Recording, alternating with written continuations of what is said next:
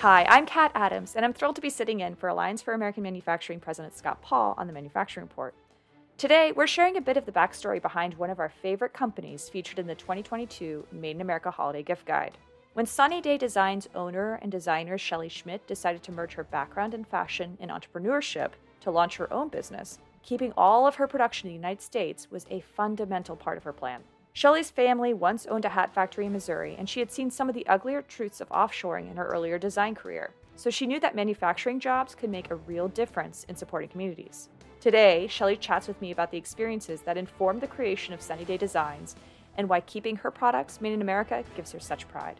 That's next on the Manufacturing Report. Shelley, thank you so much for joining us on the Manufacturing Report today. Oh, thank you for having me. I'm honored to be here. Now, Shelley, you have, I think, quite an interesting story in terms of how you started Sunny Day Designs. You had a career within the design industry, and it was a stable job. You'd been doing it for several years, and then you decided to start something entirely on your own.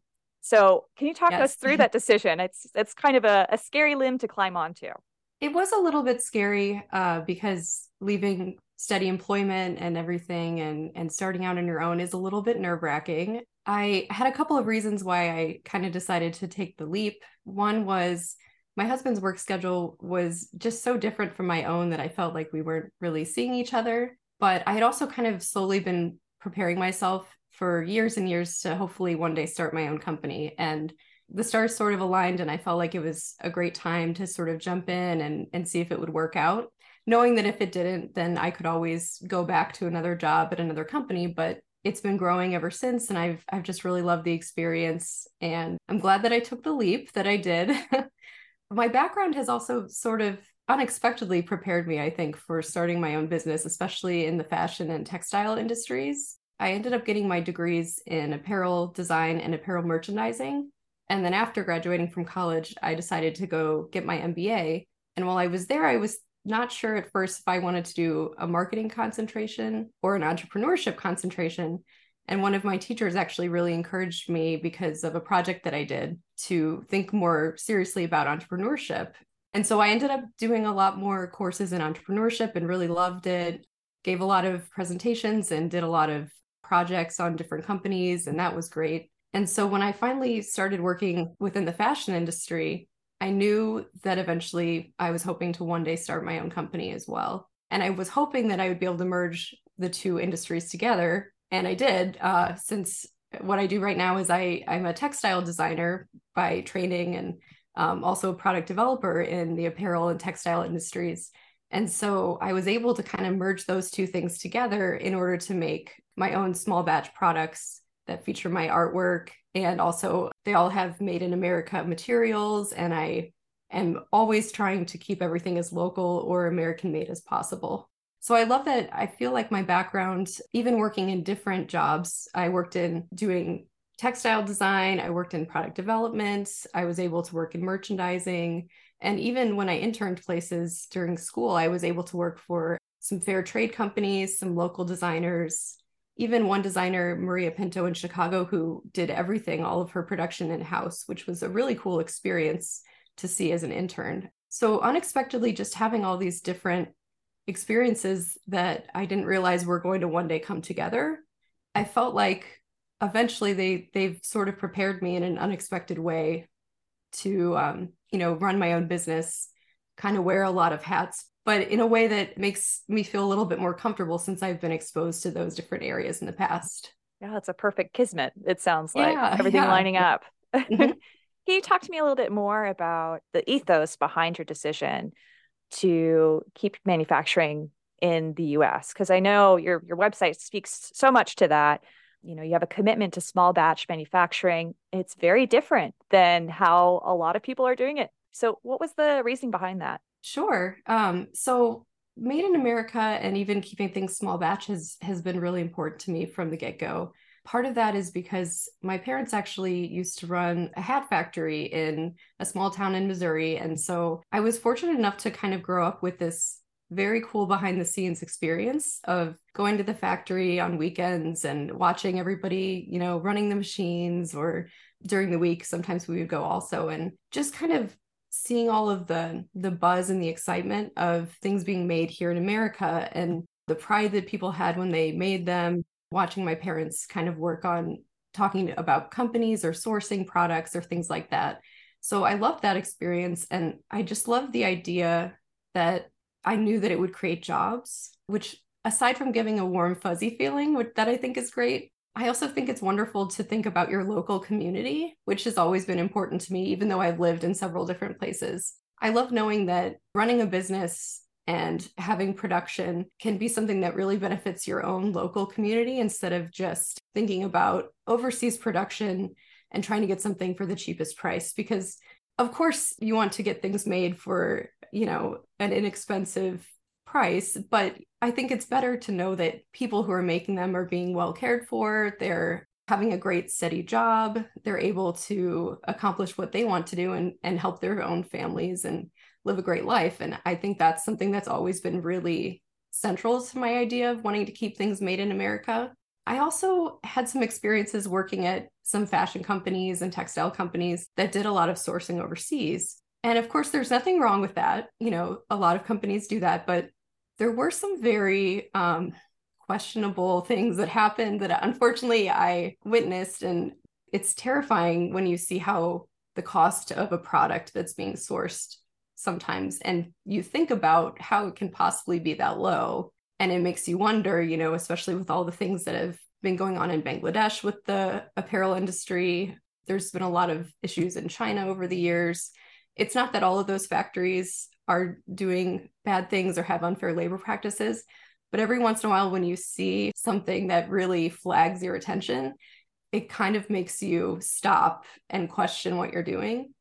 And I think over time, just kind of being exposed to a lot of things that made me think about sourcing chains and, even from an ecological impact with dyes and fabrics and all of that, there's just so much to think about. And I knew that if I wanted to start my own company, that I wanted to make sure I was thinking about the people who were making my items, how I was sourcing them, and also the environment and how I could find these materials in a way that was more eco-friendly or sustainable and kind of, in a way, help not just the customer get something that they love, but also know that the people who are behind my company are also being celebrated and well taken care of. And I just wanted it to be a more inclusive experience. I think that's one of the things that has given me a lot of hope in the recent years, is that there's been such a push for transparency and being aware of where products are coming from. Sourcing matters now, I think, more than it did, 10, 20 years ago. And I think it will continue to be important, and even more so, hopefully. I'm wondering, can you give us an idea of the scope of what your sourcing is like? So what companies are you working with, or what regions are you receiving your product from? So I've expanded my product line over the years. I've been around for, I believe, 6 years now. And I have had a couple of different companies and suppliers change. All my fabrics are printed in the US, and those come from North and South Carolina area. I've got magnets and stickers that come from New York. Those are printed there. Greeting cards come from Rhode Island.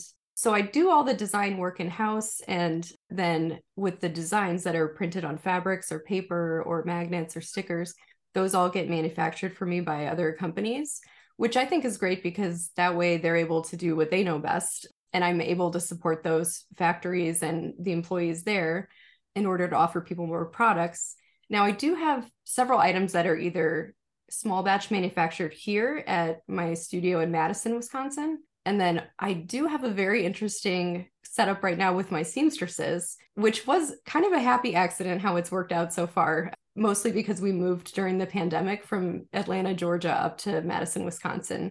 So I still haven't figured out my sourcing for my sewing completely, but for now I have a great way that's kind of working where I am actually employing seamstresses in other areas of the country in addition to Madison, and they're able to work part-time from home because I realized during the pandemic that it was hard to find people who wanted to come to one location and all work together, and it was hard to find people in Madison since there was just a smaller group of people to pull from with those sewing skills compared to Atlanta. So for now, it's been great because I've been able to employ a lot of especially women who want to work part-time and make some extra money.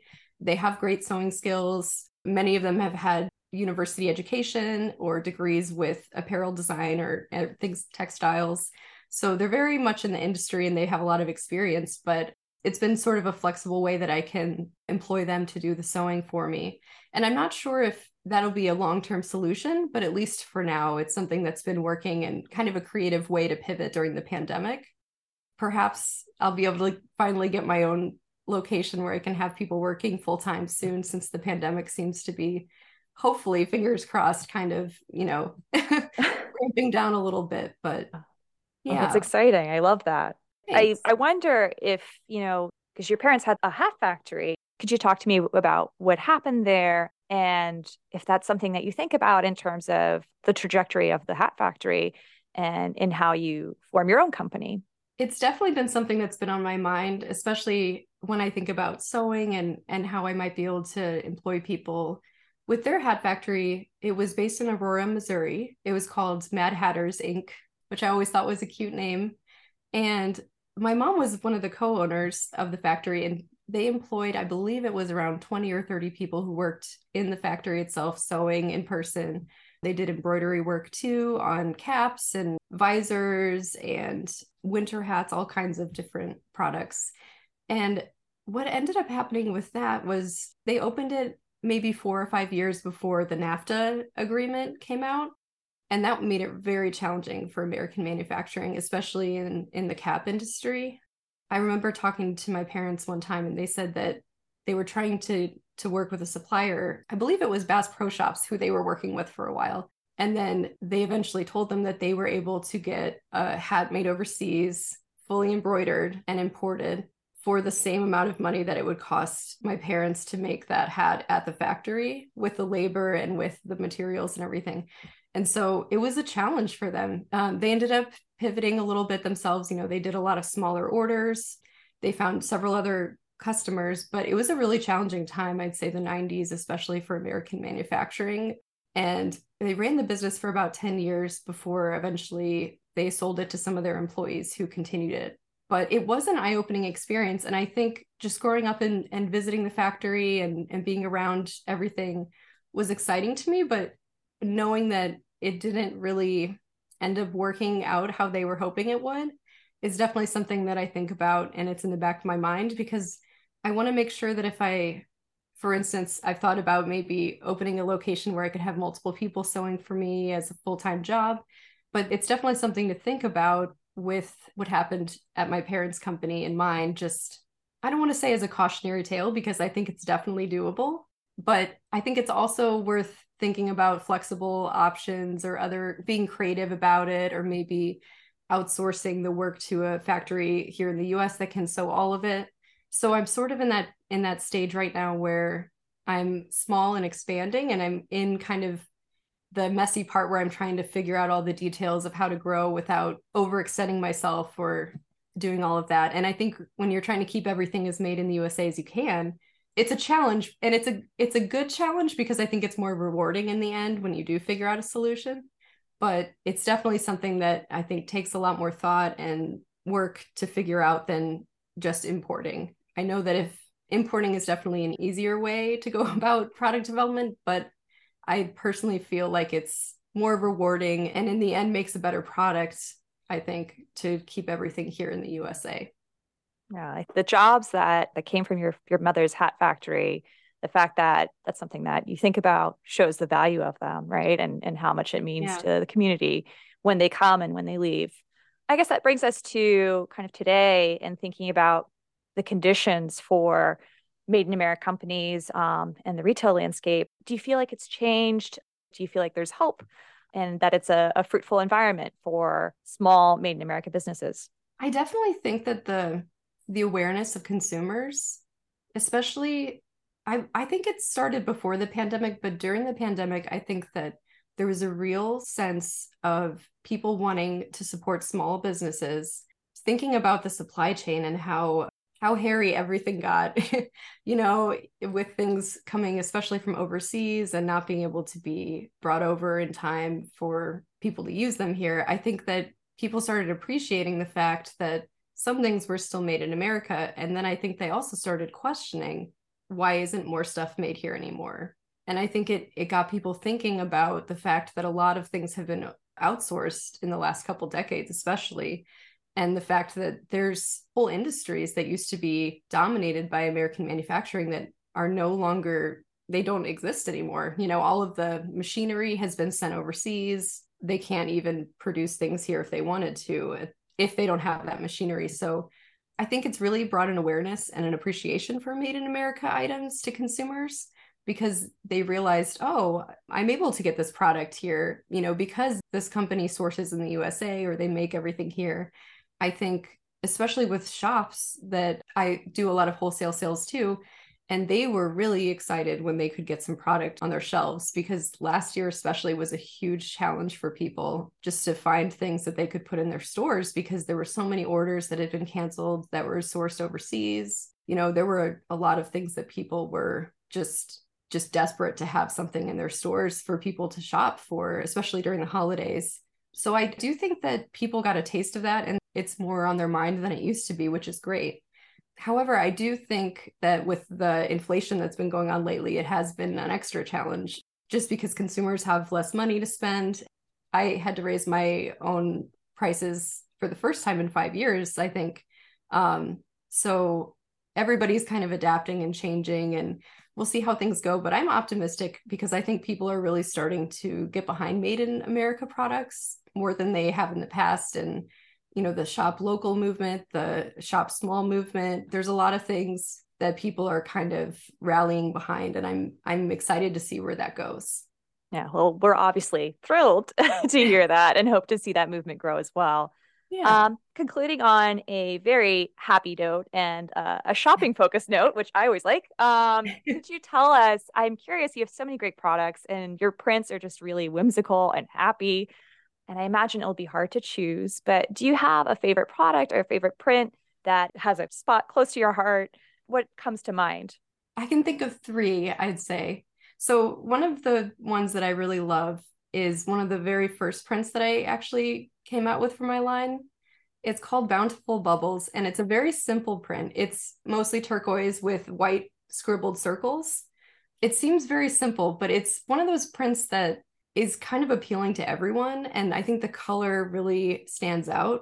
But I think the main reason that I love it so much is that when I worked at previous corporate companies doing fashion design and prints and things, it was just so different than what I was allowed to work on. You know, I worked on a lot of paisleys and complicated plaids and things like that, which are still great, but I've always sort of had this very playful, joyful, colorful aesthetic for designing. And so for me, it felt kind of like the first time I was able to really design my own artwork for myself in the way that I wanted to make it. And my focus with my product line and my prints is really just to design things that make people smile and things that are cheerful, that'll brighten up their day. And I really feel like that print, even though it's simple, is just a very bold, crowd-pleasing kind of design. And then one of the other ones that I love is, it's called Cultivate Love. I believe I designed it last year, and it has a bunch of plants on it that all have different heart-shaped leaves. I think I really like that one because it's more complicated than it seems with the heart shapes. You know, mostly you look at it and it just looks like plants on a print. But I also think I like it because I definitely don't have a green thumb. And so it kind of makes me feel like I'm getting my dose of plants when I look at it, you know, because everything else that I have in my in my home is dead or almost dead. So yeah, it definitely makes me happy because it makes me feel like maybe I could grow my own plants and not kill them. It's a good reason. And then the third one that I really like, it's called Skin Equality. And I came out with that one in 2020 when, you know, so much was happening with the Black Lives Matter movement and just all kinds of things. And I wanted to create something that was simple and eye-catching and also that donated money to an organization. And so I came out with this print. It's made up of equal signs in the print that overlap, and they're in different skin tone shades. So when you look at it, it doesn't really seem like anything complicated or complex. But when you really think about the symbolism, I kind of like to think of them as equality signs that are overlapping in solidarity with each other. And so that print is one of my favorites because I like knowing that it raises money for charity. It's great. It's a wonderful nonprofit in Atlanta. It's the National Coalition of 100 Black Women, their chapter there in Atlanta. And they do some great things for young women who are in high school, leadership and training skills and support and all kinds of things. So I just really like being able to have a design that also gives back to the community I used to live in. Wow, I love the insight into your design process too. That's fantastic. Thanks. Yeah. Are you usually, I mean, it sounds like you have quite the gambit of personal and political or social reasons for your designs. How often do you develop a new one? I usually want designs about 3 to 4 times a year. And I do that because I do a lot of wholesale. So it goes with the sales cycles of buying. But yeah, it comes out during different seasons pretty much. Do you have a favorite for the holiday season? Since we're in the holiday season right now. Mm-hmm. I do really like the candy cane print that I've had for a while, Candy Cane Lane. But my newest favorite is, I'm not Jewish, but I came out with a Hanukkah print lately. And I've gotten a lot of great feedback about it. Mostly, I think it's a hole in the market that a lot of people haven't really been exploring, making as much Jewish decor. And so it's kind of a fun print. I haven't seen a lot of Hanukkah themed, tea towels or other items like that around. So hopefully it makes some people happy when they're celebrating Hanukkah this year. Well, I'm sure it will. Shelley, thank you so much for joining us on the Manufacturing Report. I really enjoyed this. Thank you. Oh, thank you. Thank you. Have a great day.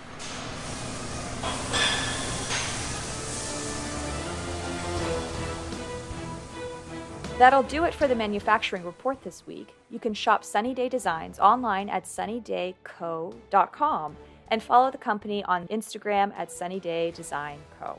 If you're looking for even more great Made in America gift ideas, be sure to check out our 2022 Made in America Holiday Gift Guide at americanmanufacturing.org. And of course, be sure to subscribe to the Manufacturing Report wherever you find your podcasts, and let us know what you think by leaving a review and a rating. You can follow us on Facebook or Instagram, or connect with us on Twitter at Keep It Made in USA.